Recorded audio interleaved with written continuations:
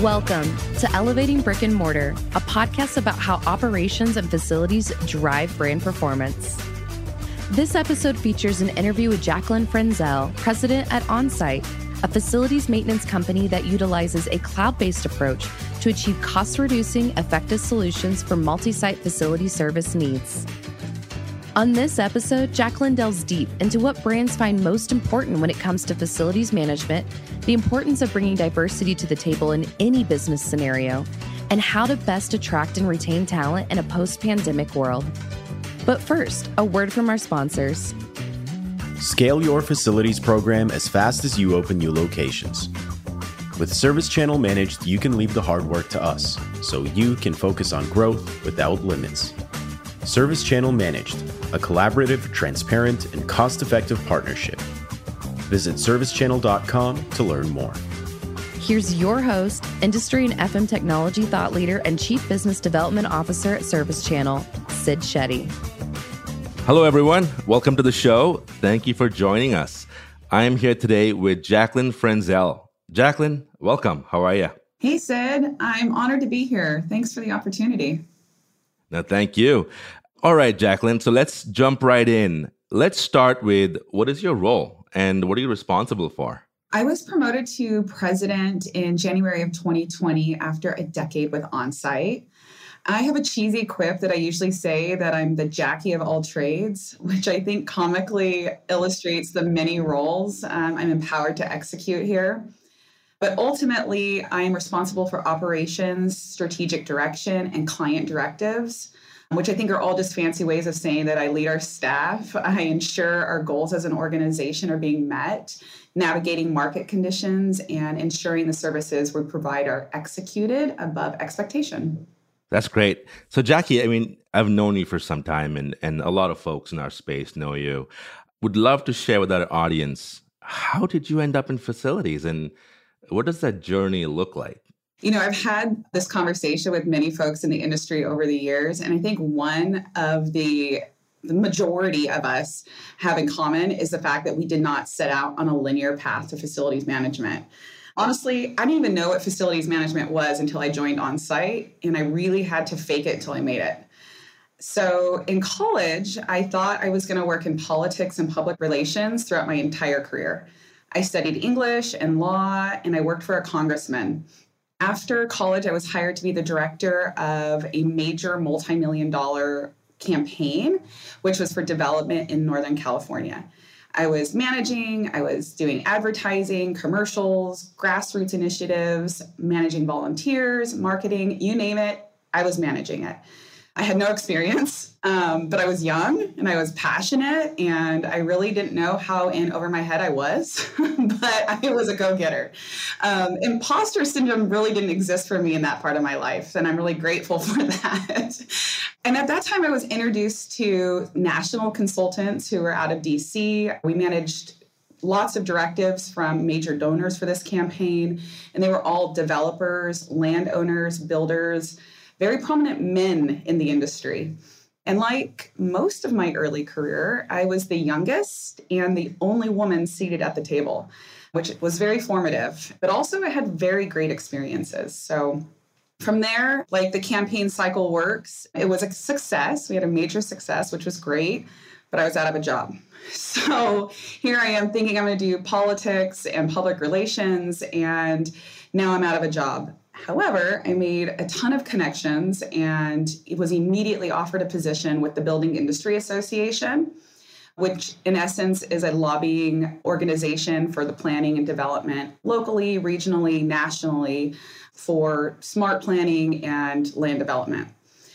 So again, in a room of roughly 20 individuals, I was one of 3 women sitting at the table. I was hired to do lobbying and I cut my teeth in public relations. I met phenomenal leaders, made mentors, became a mentor. And in 2008, after 5 years with this organization, I was told in no uncertain terms that the market was crashing. I had 6 months of employment left. And if I could drum up business, they'd keep me. Otherwise, I was out. So I was young. I was newly married. I had no children. My responsibilities were fairly fairly limited, which I can appreciate. And a developer came to me and said, "You're going to be out of a job."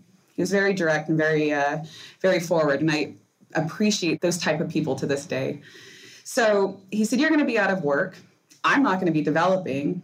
We should work together." And, I thought, here I am. I'm going to be in public relations. I don't know what this guy has in mind. But something inside of me said, just do it. So we met at a Starbucks, and I sat down and I said, yes. And I'd like to say that it was an overnight success, but 13 years in, numerous failures, numerous successes. I'm still learning and growing, and I found my passion and purpose in facility management. Wow, that is quite the journey.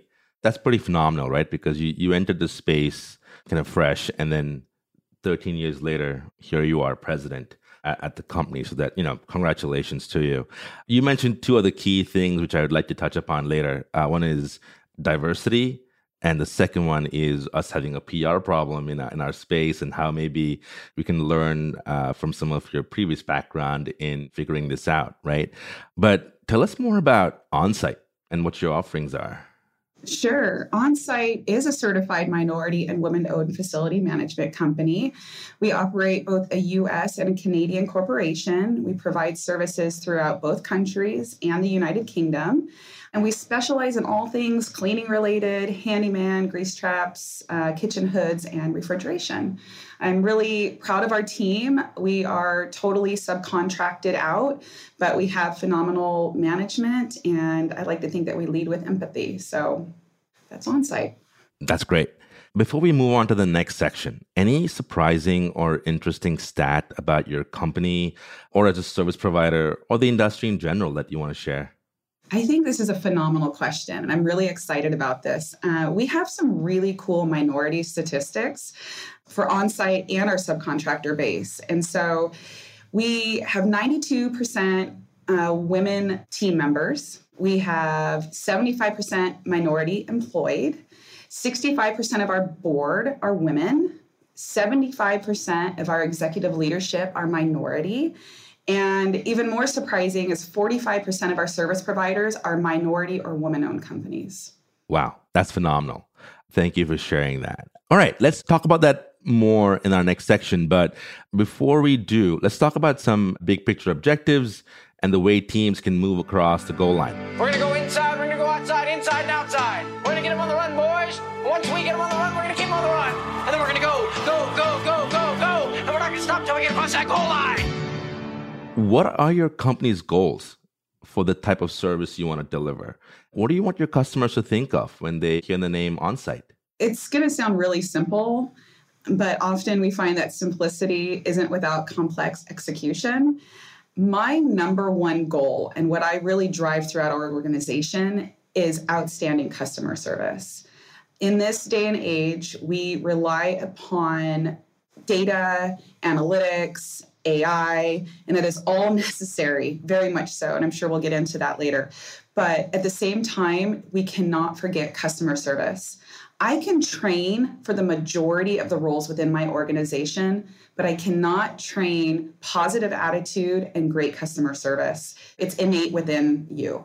So I really want our customers' experience to be that of consistency and that they are consistently wowed. When they come to us, I want them to know that, one, the job's going to get done, but two, they're going to hear that smile through the phone line, and we're looking for a solution. We're not without failures. We're not without, challenges, and the last 3 years have definitely demonstrated that for the majority of us. But at the end of the day, you need to know that you're coming to OnSite and you're coming to my team, and that they're really working as an extension of your department. And so that is what we drive constantly. Whether we're having internal meetings, whether we're having conversations with clients, the end goal is always customer service. And we will coach and we'll train and we'll constantly educate ourselves on how we can be the best in that space. You must primarily work with facilities teams, right? Correct. We work with primarily facilities and a little bit on the construction side, but you're correct, mostly facilities teams. Got it. What is your view on the role of facilities and in construction? And the value they bring to the overall organization? Oh my goodness, they have immense value. But going back to that comment you made earlier, I think there's a huge PR problem there. Within an organization, we have not done a really good job at calculating the ROI of these departments, specifically facilities. And it's just the spend, right? But we all see, and it was definitely highlighted throughout the pandemic, what the role of facilities does to ensure safety and confidence within customers when they're entering in a space. So the role of this facilities team is really challenging because their primary customer are the operations and the store staff. But they also have to answer to the C-suite when it comes to budget. So having their position be one of value and be really elevated is necessary. They are ensuring the safety of staff. They are ensuring the safety of customers and providing an experience for their customers. And it's not only a spend. We need to start calculating that ROI and really allowing them to show what their department does for the greater organization. Do you think that there's a shift in mindset about facilities as it relates to customer experience? Like you mentioned, their customer is the store operations team, right? But the customer's customer, I guess, is our ultimate boss, which is the consumer who's walking into your space. Do you think as an industry, we do a good job in articulating the impact we have on that experience? No, I think that it's such an afterthought and it's a spend, it's a budget line item. But over the years, I've seen it definitely start to shift in that direction. But we have a lot of work to continue to do to really explain the role of the facilities teams. They are, again, supporting operations, facility, making sure that the buildings themselves are not only up to standards, but also implementing all of the experiential and all of the new types of marketing that we're throwing out there. And so being able to bridge the gap and really communicate and educate both sides of the aisle, the C-suite and operations teams, what facilities does to support them, I think will take the entire industry's, messaging. We need to continue to explain and educate what their role is, and so that they can continue to garner support. And what something my organization does is we always say we're an extension of your facilities team. So we're here. The only time we make a win is when that facilities team makes a win, and it's not just reactive, it's proactive, us being out there in the forefront and making sure that we are projecting what needs to happen, communicating these items or these issues ahead of time, and really ensuring that the facilities team has transparent information, up-to-the-minute data, so that they can also use this to communicate to their C-suite and to their operations teams. So I think as an industry, it's all of our responsibility to make this, education happen, so to speak. We've talked about this in the past. Our industry does have a massive PR problem. And I think the more we can do to collectively raise the awareness of our space, the better for everyone, because I don't think facilities gets its due credit.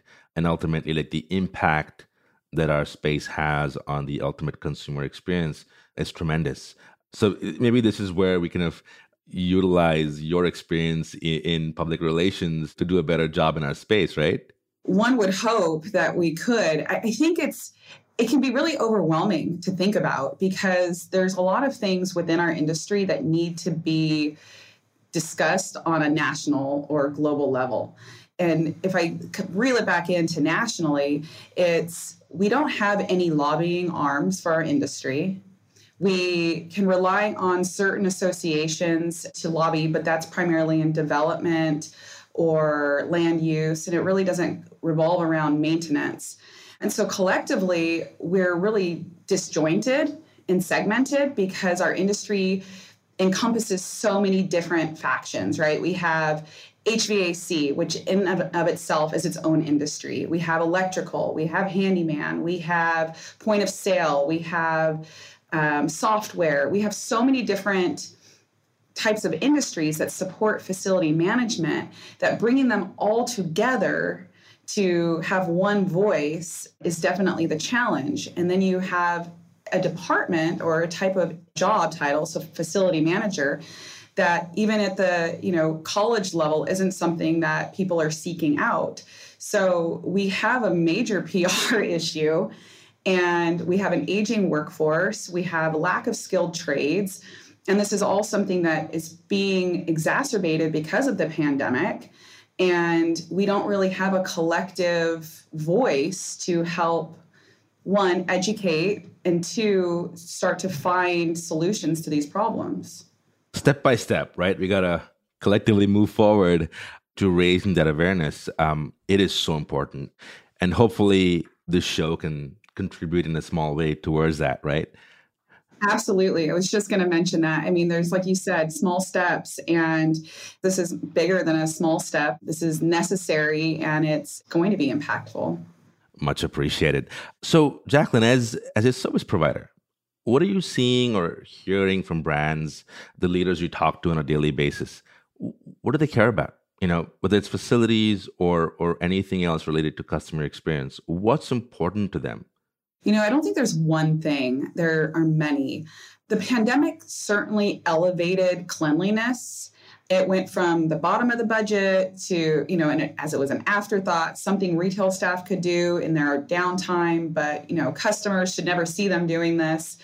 And then it was fast-tracked to the forefront with an expectation that both staff and customers saw the cleaning take place, right? It was a bit of hygiene theater. And this shift was relatively quick. I don't think we'd seen any kind of shift that quick in our lifetime. So now that we're emerging from the pandemic and sensitivity levels are starting to relax, we're back to talking about the same pre-pandemic issues, but with more urgency. So supply versus demand, aging workforce, lack of skilled trades, and then now we've tacked on inflation and the looming budget constraints and worries. So here we are midway through 2022, starting to look at 2023 and having conversations with our customers about what 2023 looks like, what's going to be a priority to them. And cleaning is still a priority, but there are also issues revolving around unionization of stores, making sure that staff feel safe, and ensuring that they have the budget in place to be able to do capital projects along with any kind of updates and things that were really neglected for a long time. But when you pair that against the service provider base, we only have so many service providers willing to do these jobs. And so there's a lot of constraint there. And so having the conversation around flexibility, I believe transparency is at an all-time high, which is phenomenal. Because when we're talking to our clients about what's available, what hard topics and conversations they have to have internally around with multiple departments around operations and scheduling and loss prevention, these are all things that they had the luxury of never really having to think about, and now they are. And so it's really bridging the gap between multiple departments and having them have the conversation with facilities and with their providers. And so it's really opening up these conversations. Now, the conversation is the first step. The next step is how do we find solutions? I think the last 3 years have been so crazy and interesting. I don't think any brand or any facilities team has done things at scale the way I think we had to during the pandemic because, locations have store closures and store openings, but there were times during the pandemic and the social unrest that facilities teams had to be called upon to close hundreds of stores at the same time or open them at the same time. And you mentioned about cleaning and the requirements to not only keep your stores hygienic and clean and safe, but also you had to make the consumer feel that you were doing it, right? It wasn't enough that it was just behind the scenes. It had to almost be visible for customers to feel comfortable to walk into your space. Do you think that momentum will continue? It's kind of had an ebb and flow over the last few years. And I started to see a pullback. There was a lot of spend in those first, 2020, 2021. And companies were trying to rein that back in and start to have it even out. And then you go through another wave of the pandemic or COVID coming through, and then it escalates again. And so there's been a real like push-pull for cleaning, and it changed. It wasn't only about the consumer, it was also about staff. So when we talk about supply demand, retail and the majority of organizations throughout the country and in Canada are experiencing a labor shortage. And so if your staff doesn't feel safe coming into work, good, bad, or indifferent, whether or not they're using it as an excuse or not, you as an employer, and they're seeing this, have to make them feel safe just as much as the customers. So more emphasis is definitely being taken there.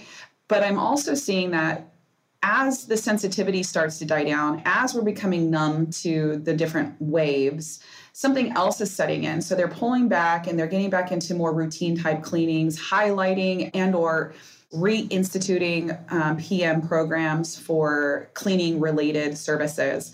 But then you have now the unionization factor that's kind of resonating throughout the industry mostly the retail industry. And you're seeing the C-suite saying, okay, we hear you. We want to make your space safe. And here's what we're doing. And so now you're seeing more maintenance related items being tackled, not the same level of urgency, but definitely a longer term vision for how they're going to maintain their spaces and ensure that their staff, that operations is just as cared for as the consumer. That's great. As a service provider, can you share what's important to you? When you look at your business and you look at, the future of OnSite, what are the kind of investments that you care about that you think will, propel you even further as a provider? And what's important to your organization just in general as well? I don't think that they're mutually exclusive. Things that really impassion me are employing women, employing working mothers, elevating facilities and women in facilities. And I believe that this is something that will definitely improve the industry in general. So having individuals who have children and being able to provide them with a career that fosters growth and allows them the flexibility of having a family and having a career is something that I find to be super unique to facility management. And it really excites me for our future. And it's something that I make a priority every day. When I come into work, when I'm hiring, when I'm leading the team, it's always at the forefront of my mind about how can I empower these women? How can I lead them? How can I empower them and make them feel connected to a global industry? It's not without its challenges, but it's definitely something that I'm living and breathing, and that is really important to our organization. I love it. Thank you. Let's move to our next segment and let's talk about how you do it. This is how we do. Yeah. This is how we do it. And money doesn't like nobody. So it's a competitive world out there, right? How do you differentiate yourself and how do you show accountability and measure success? This is a challenging question because it's easy for all of us to kind of, especially when you're in business development or come from that realm, to say, oh, we've got amazing customer service or we do things differently. And at the end of the day, we all do things relatively the same. And it's about relationships and it's about, your longevity within the industry. So when I really sat and thought about what differentiates us, it is the fact that we are a minority woman-owned company.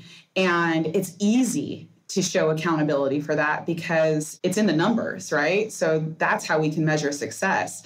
We set directives internally for obtaining a certain level of minority, diverse women team members. We've met it, we've exceeded it.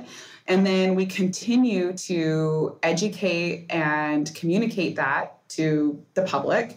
And then also we made an internal directive for our subcontractor base to do the same, because it's not just about our organization meeting those standards in our offices it's also about us living that and ensuring that we are promoting the minority, diverse, women-owned companies throughout our subcontractor base. So annually, we perform surveys. This is all information that is calculated amongst intaking new service providers. And we also have a business uplifting program. So if service providers need assistance, if they're undergoing hard times, if they're looking to get their minority or diverse supplier certifications, we'll walk them through it and help them with that process. We've provided small loans to service providers to get them going. These are ways that we really want to elevate the industry and ensure that there's continued success amongst various, service providers at the local level.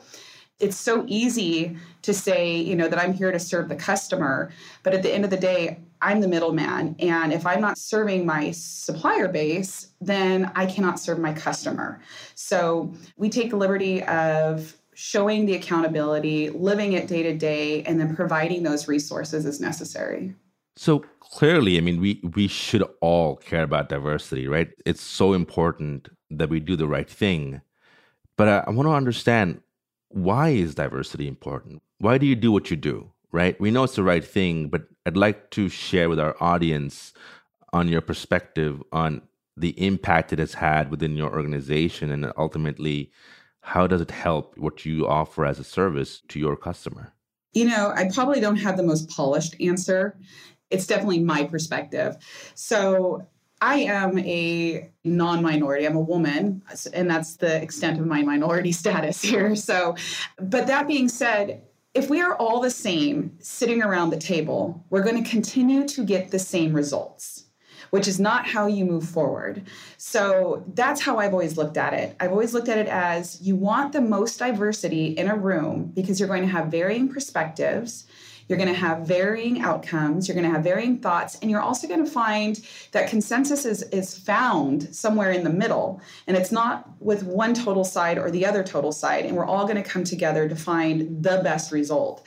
And so it's really great when you have that diversity there and you have that perspective and you have, whether it's socioeconomic, whether it's gender, whether it's race. And so bringing everyone together from different perspectives is going to result in the best outcomes. And moving forward, that's where we should always be. Our goal should always be forward. It's not about the past. It's about how can we come together and then find the best solution to move forward. And I really believe diversity does that.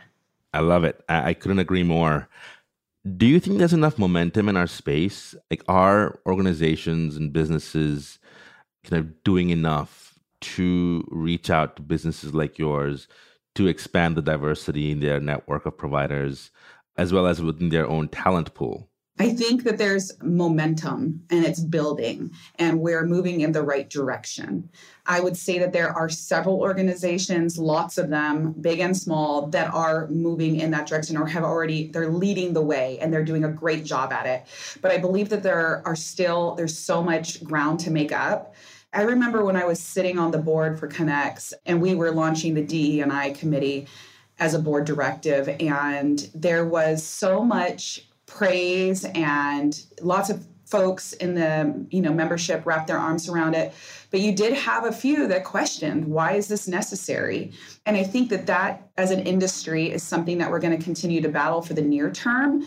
But the momentum and the support around it is growing rapidly daily, that I just see that momentum overtaking and educating folks that don't understand or don't know how to be an ally or don't understand what it means, and really removing that fear, which I think holds people back because they don't know how they fit into diversity, to really see that it's not a personal thing. It's about bringing everybody to the table and giving us all the same opportunity. It has nothing to do with removing opportunities for others. All it is for all of us to support and bring everyone to the table.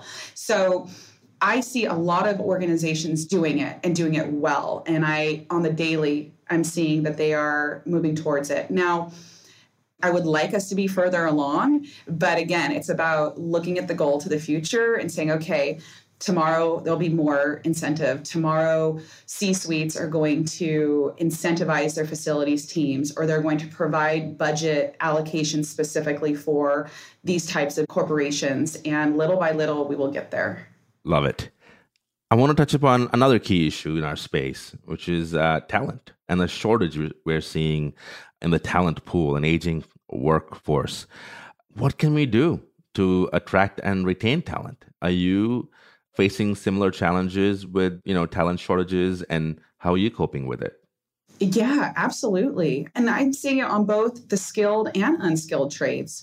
We talk about just skilled trades most of the time, but a lot of our industry is also supported by mom and pop, local companies. And you're not having the same amount of young, driven talent out there come out and say, hey, I want to own a window cleaning company, or I want to do handyman work. And so it's really challenging, and we're putting a lot of strain on the existing resources that we have. So as an industry, we need to take a look at this and say, okay, how do we put our money where our mouth is? How do we foster new development of businesses? How do we encourage folks to get into these trades? How do we educate them that this is a good field for them to go into? And with skilled trades, it's really important that we get behind training programs. There are a lot of unions even out there that provide free training. You can become certified without having to spend hundreds of thousands of dollars like you would going to college. And I remember listening to a speaker a long time ago who said, and it really resonated, that we cannot all be doctors and lawyers. If we all go to college and become doctors and lawyers, our economy is going to fail. So we need to elevate, and it goes back to that PR program about our industry, and say it is not a bad thing to become an electrician. In fact, you're likely going to make six figures, have a phenomenal pension, have great benefits, and be able to work locally, right? And have a great job. Same goes with being a plumber or an HVAC technician. Same goes with being window cleaning or handyman, and the flexibility around this. And so really putting it out there that these industries are valued, that they have a purpose and a place, and that it's not somehow lower or less looked upon if you go that route.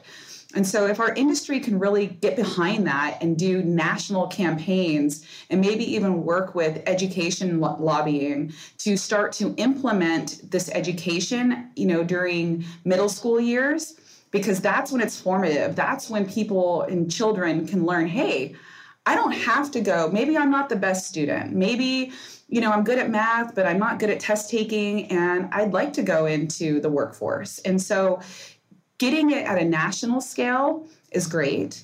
Individual organizations can have incubator programs where they help small businesses, where they really educate and can teach their community about these things.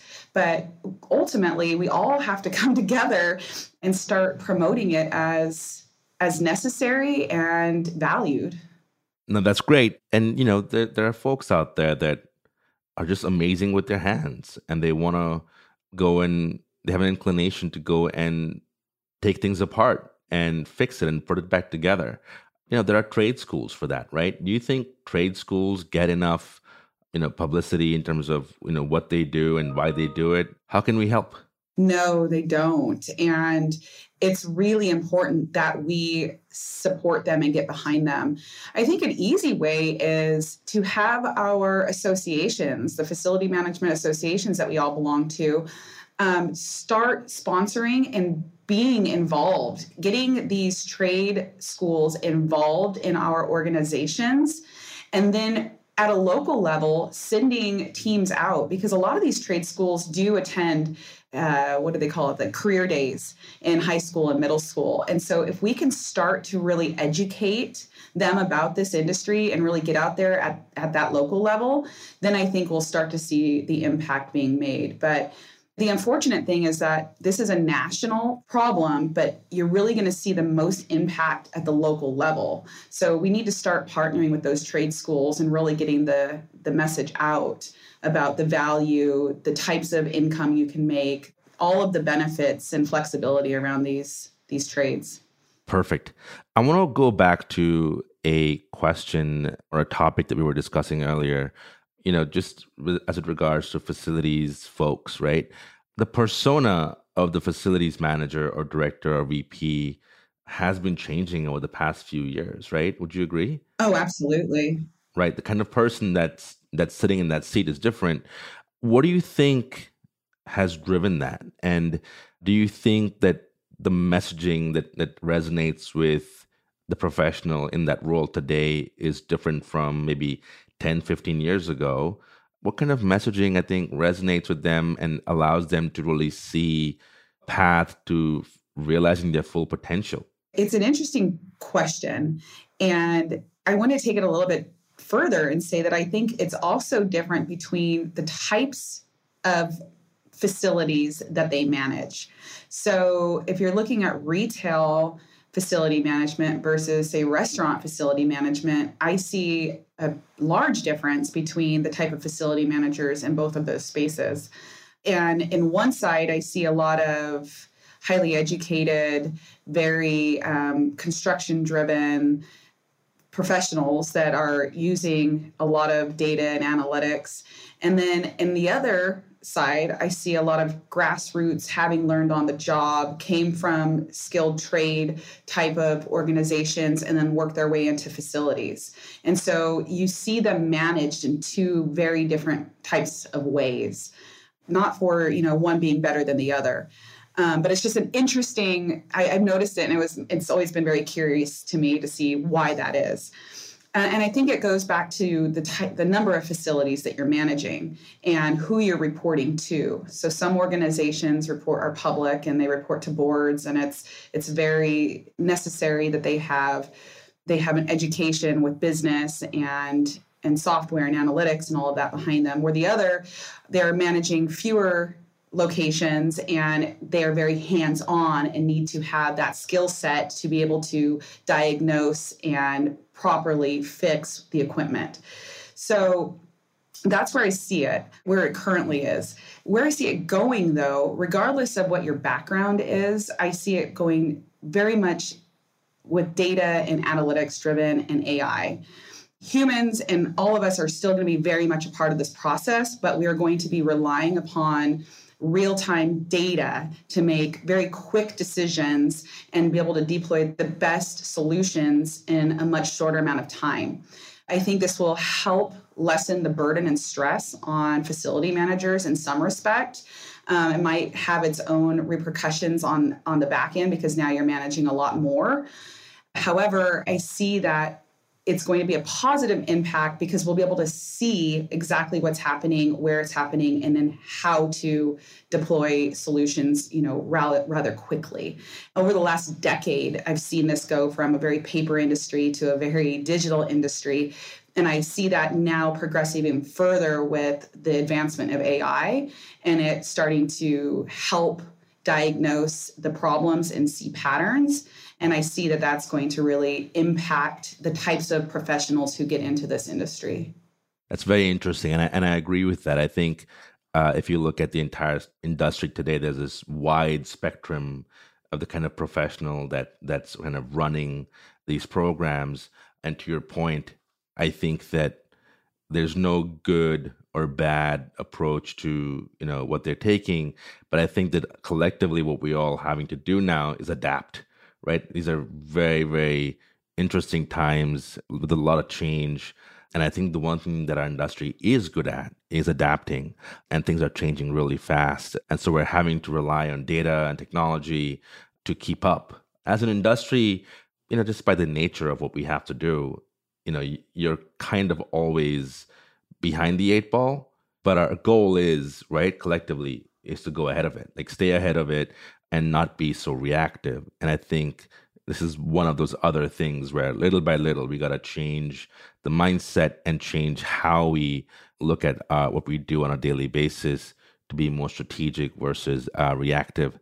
Before we go to our next section where we talk about the future, I want to ask you about, any stories that you might have that could be worth sharing, because facilities folks have the most interesting stories. And Would love to hear if you have any, through your career. The stories that we share are probably inappropriate. Because you have to remember that we specialize in cleaning related solutions. And that was like what our core was before branching out and expanding over the last, 5 or 6 years. But what I try to tell people are when I'm talking to my friends and I'm like, hey, do not ever take your shoes off in a dressing room. So that is one point of advice I'll tell you and the listeners. Like, whatever you're thinking in your head right now, that's exactly what we've been deployed out there to tackle. So let's just keep it there, okay? Oh my God. Good advice. So that's the first one. And, we have some fun stories too, where a couple of years ago, we had a call from a client who was watching their cameras in real time as we were there, and our crew was on site cleaning, and they're like, first and foremost, we want to tell you that we absolutely love our cleaner and that he does a great job. But can you please tell him not to use his hoverboard when cleaning our store? Wow. When you think you cover all the basics in your scope of work conversations with contractors, we've now added you can't use hoverboards when doing your nightly janitorial. That is hilarious. So we definitely keep that video on rotation. I mean, he was very efficient. I won't tell you that he wasn't, but definitely a risk to harm himself. So we eliminated that. That is funny. All right. So let's jump into our final section where we let you just talk about the future. The future. The future. The future. Before we do that, you touched upon this briefly, but how do you think the industry has evolved over the past 10 years? And where do you see us going? And where would you like to see us going?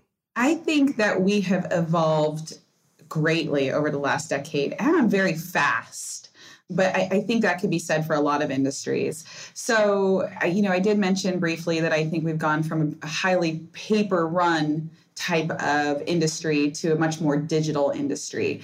And that benefits everybody. It gives us a lot more flexibility and allows us to take on more work and so forth and so on. And that's only going to continue to improve. On the service provider side, I could say that when I first joined the industry, it was like pulling teeth to get service providers to comply with the digital components. And there was a lot of manual processes our team had to do to convert that information. So that's lessening, and that's become now standard. Everyone has smartphones, everyone has tablets. They can perform these services and be much more digital, which is great, not just for real-time information, but for our, for global warming and climate change and all of those things and deforestation. So I'm glad that we're moving digitally there. But I think also we are moving in the direction of educating, bridging the gap between the departments of our customers and having open, transparent conversations about service providers. I think the relationships between facility management executives and their service provider teams is of utmost importance. We have to rely on each other so heavily that relationship is a necessary part of being future-minded.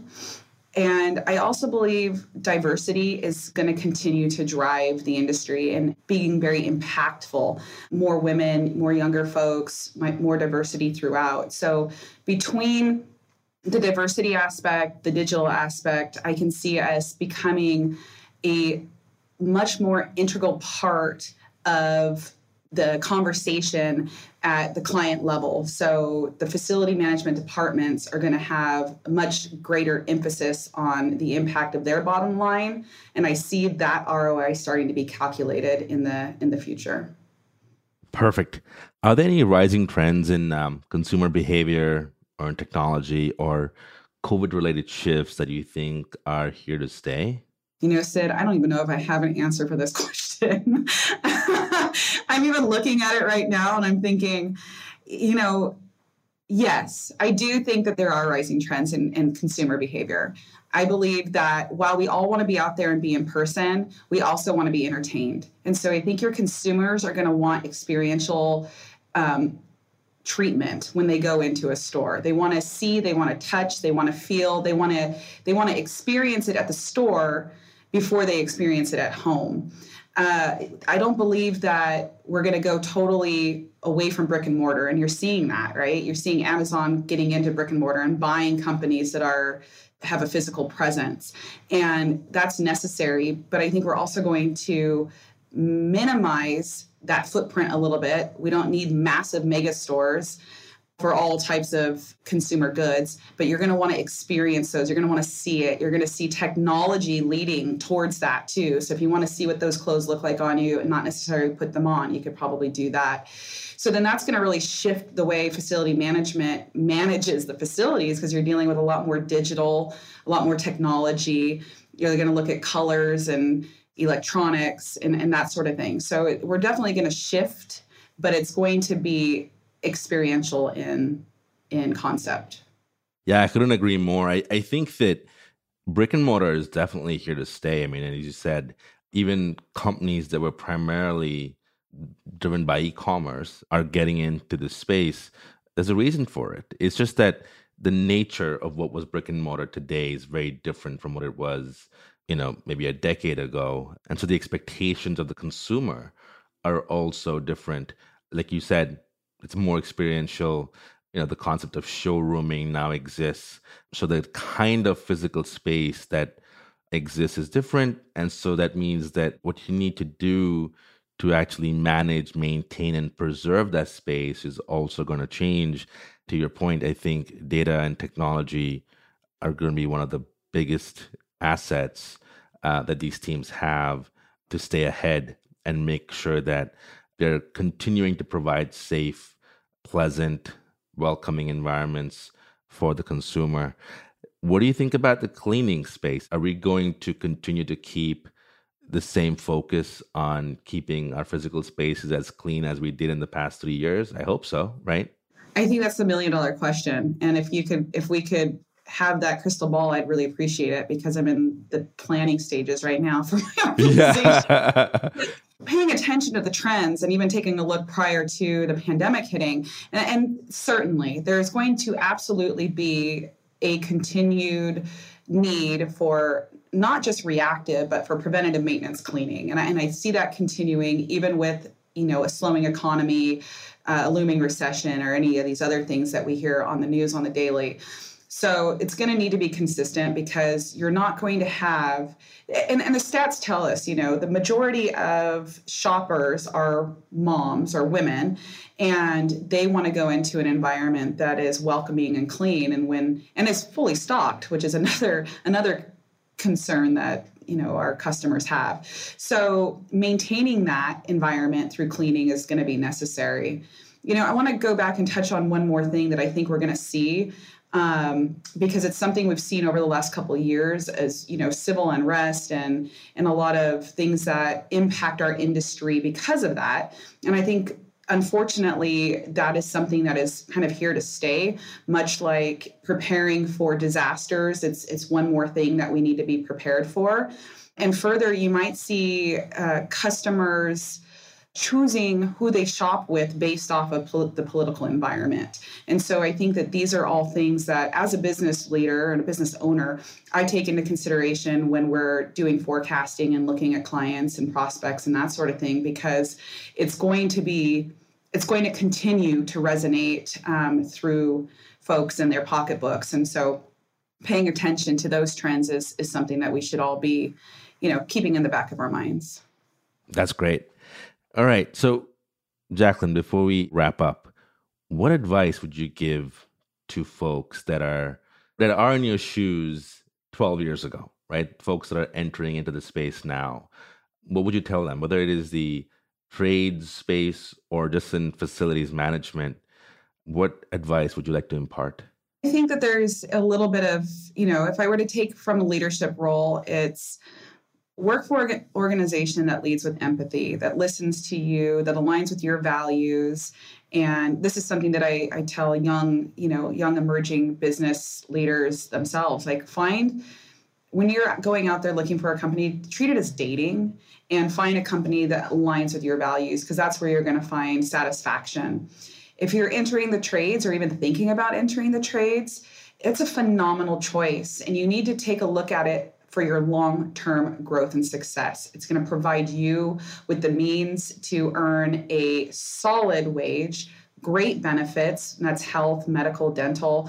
Also, it's going to provide you with great pension, and it's going to allow you to raise your family and have that, quote unquote, American dream life. And so I think it's very important that we show you that that's a valuable career to go into.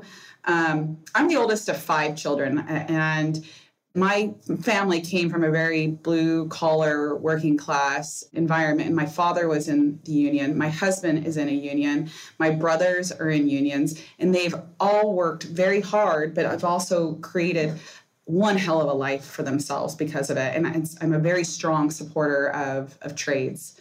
And if you're getting into facility management, I really like to tell my team and those that I'm speaking to in the space that are new to it, it's a phenomenal profession to be in. You are part of a global industry. You are supporting the consumer base. You're supporting brick and mortar, but also you have the flexibility. It's very demanding, but you find so much success daily. The tasks at hand are never the same. You have new challenges. Just when you think you've got it figured out, something else comes up and you've got to adjust and be agile. So if you're interested in learning and growing and being involved and impactful in that way, facility management is fantastic. But even more so, it has the flexibility. And I'm so glad that if we can say something came out of the pandemic that was great, it was really illustrating that we can manage facilities no matter what side of the aisle you're on from literally anywhere in the world. So you can do this job and quite literally have it all. You can be at home with your family. You can be on vacation. Not that I'm advocating working on vacation, but it has the flexibility to provide you with the type of lifestyle that you want to live. That's great. Any advice to facility managers on how they can be a good customer, like a good partner? How can they make their providers better? Transparency and communication. And I know as simple as it sounds, but it's, communicate and, build that relationship and provide feedback, because, one of the hardest things as a service provider is to read minds. Like we can't fix a problem if we don't know about it, but also periodic kudos. It's really sad, but one of the things I tell my staff is you're very rarely going to get appreciation and praise from the clients. What you need to do is acknowledge to yourself that you had a win. And so something that we do very regularly in the office is we have our team express their wins and we all give ourselves kudos for those wins. So if I were to say, how could you be a better customer? It's periodically give both constructive feedback and positive feedback. And the more you can communicate to your service providers and generate a relationship, the harder they're going to work for you. I love it. Well, Jaclyn, thank you so much for taking the time today. I really enjoyed our conversation. Can you share with our audience where they can find you? Absolutely. I'm on LinkedIn. Our company is www.onsitefm.net. You can find us there and then all the links to our social media. But I definitely welcome all the LinkedIn connections I can make. And if I'm ever in your town, you'll definitely hear from me. I love it. Perfect. Well, again, thank you, Jaclyn. And to all those in our audience, thank you for listening. Really appreciate it. And we'll see you next time. Thank you for listening to this episode of Elevating Brick and Mortar, a podcast brought to you by Service Channel. Partner with Service Channel for peak facilities performance. Go to servicechannel.com to learn more. And if you like what you're hearing, please give us a rate and review.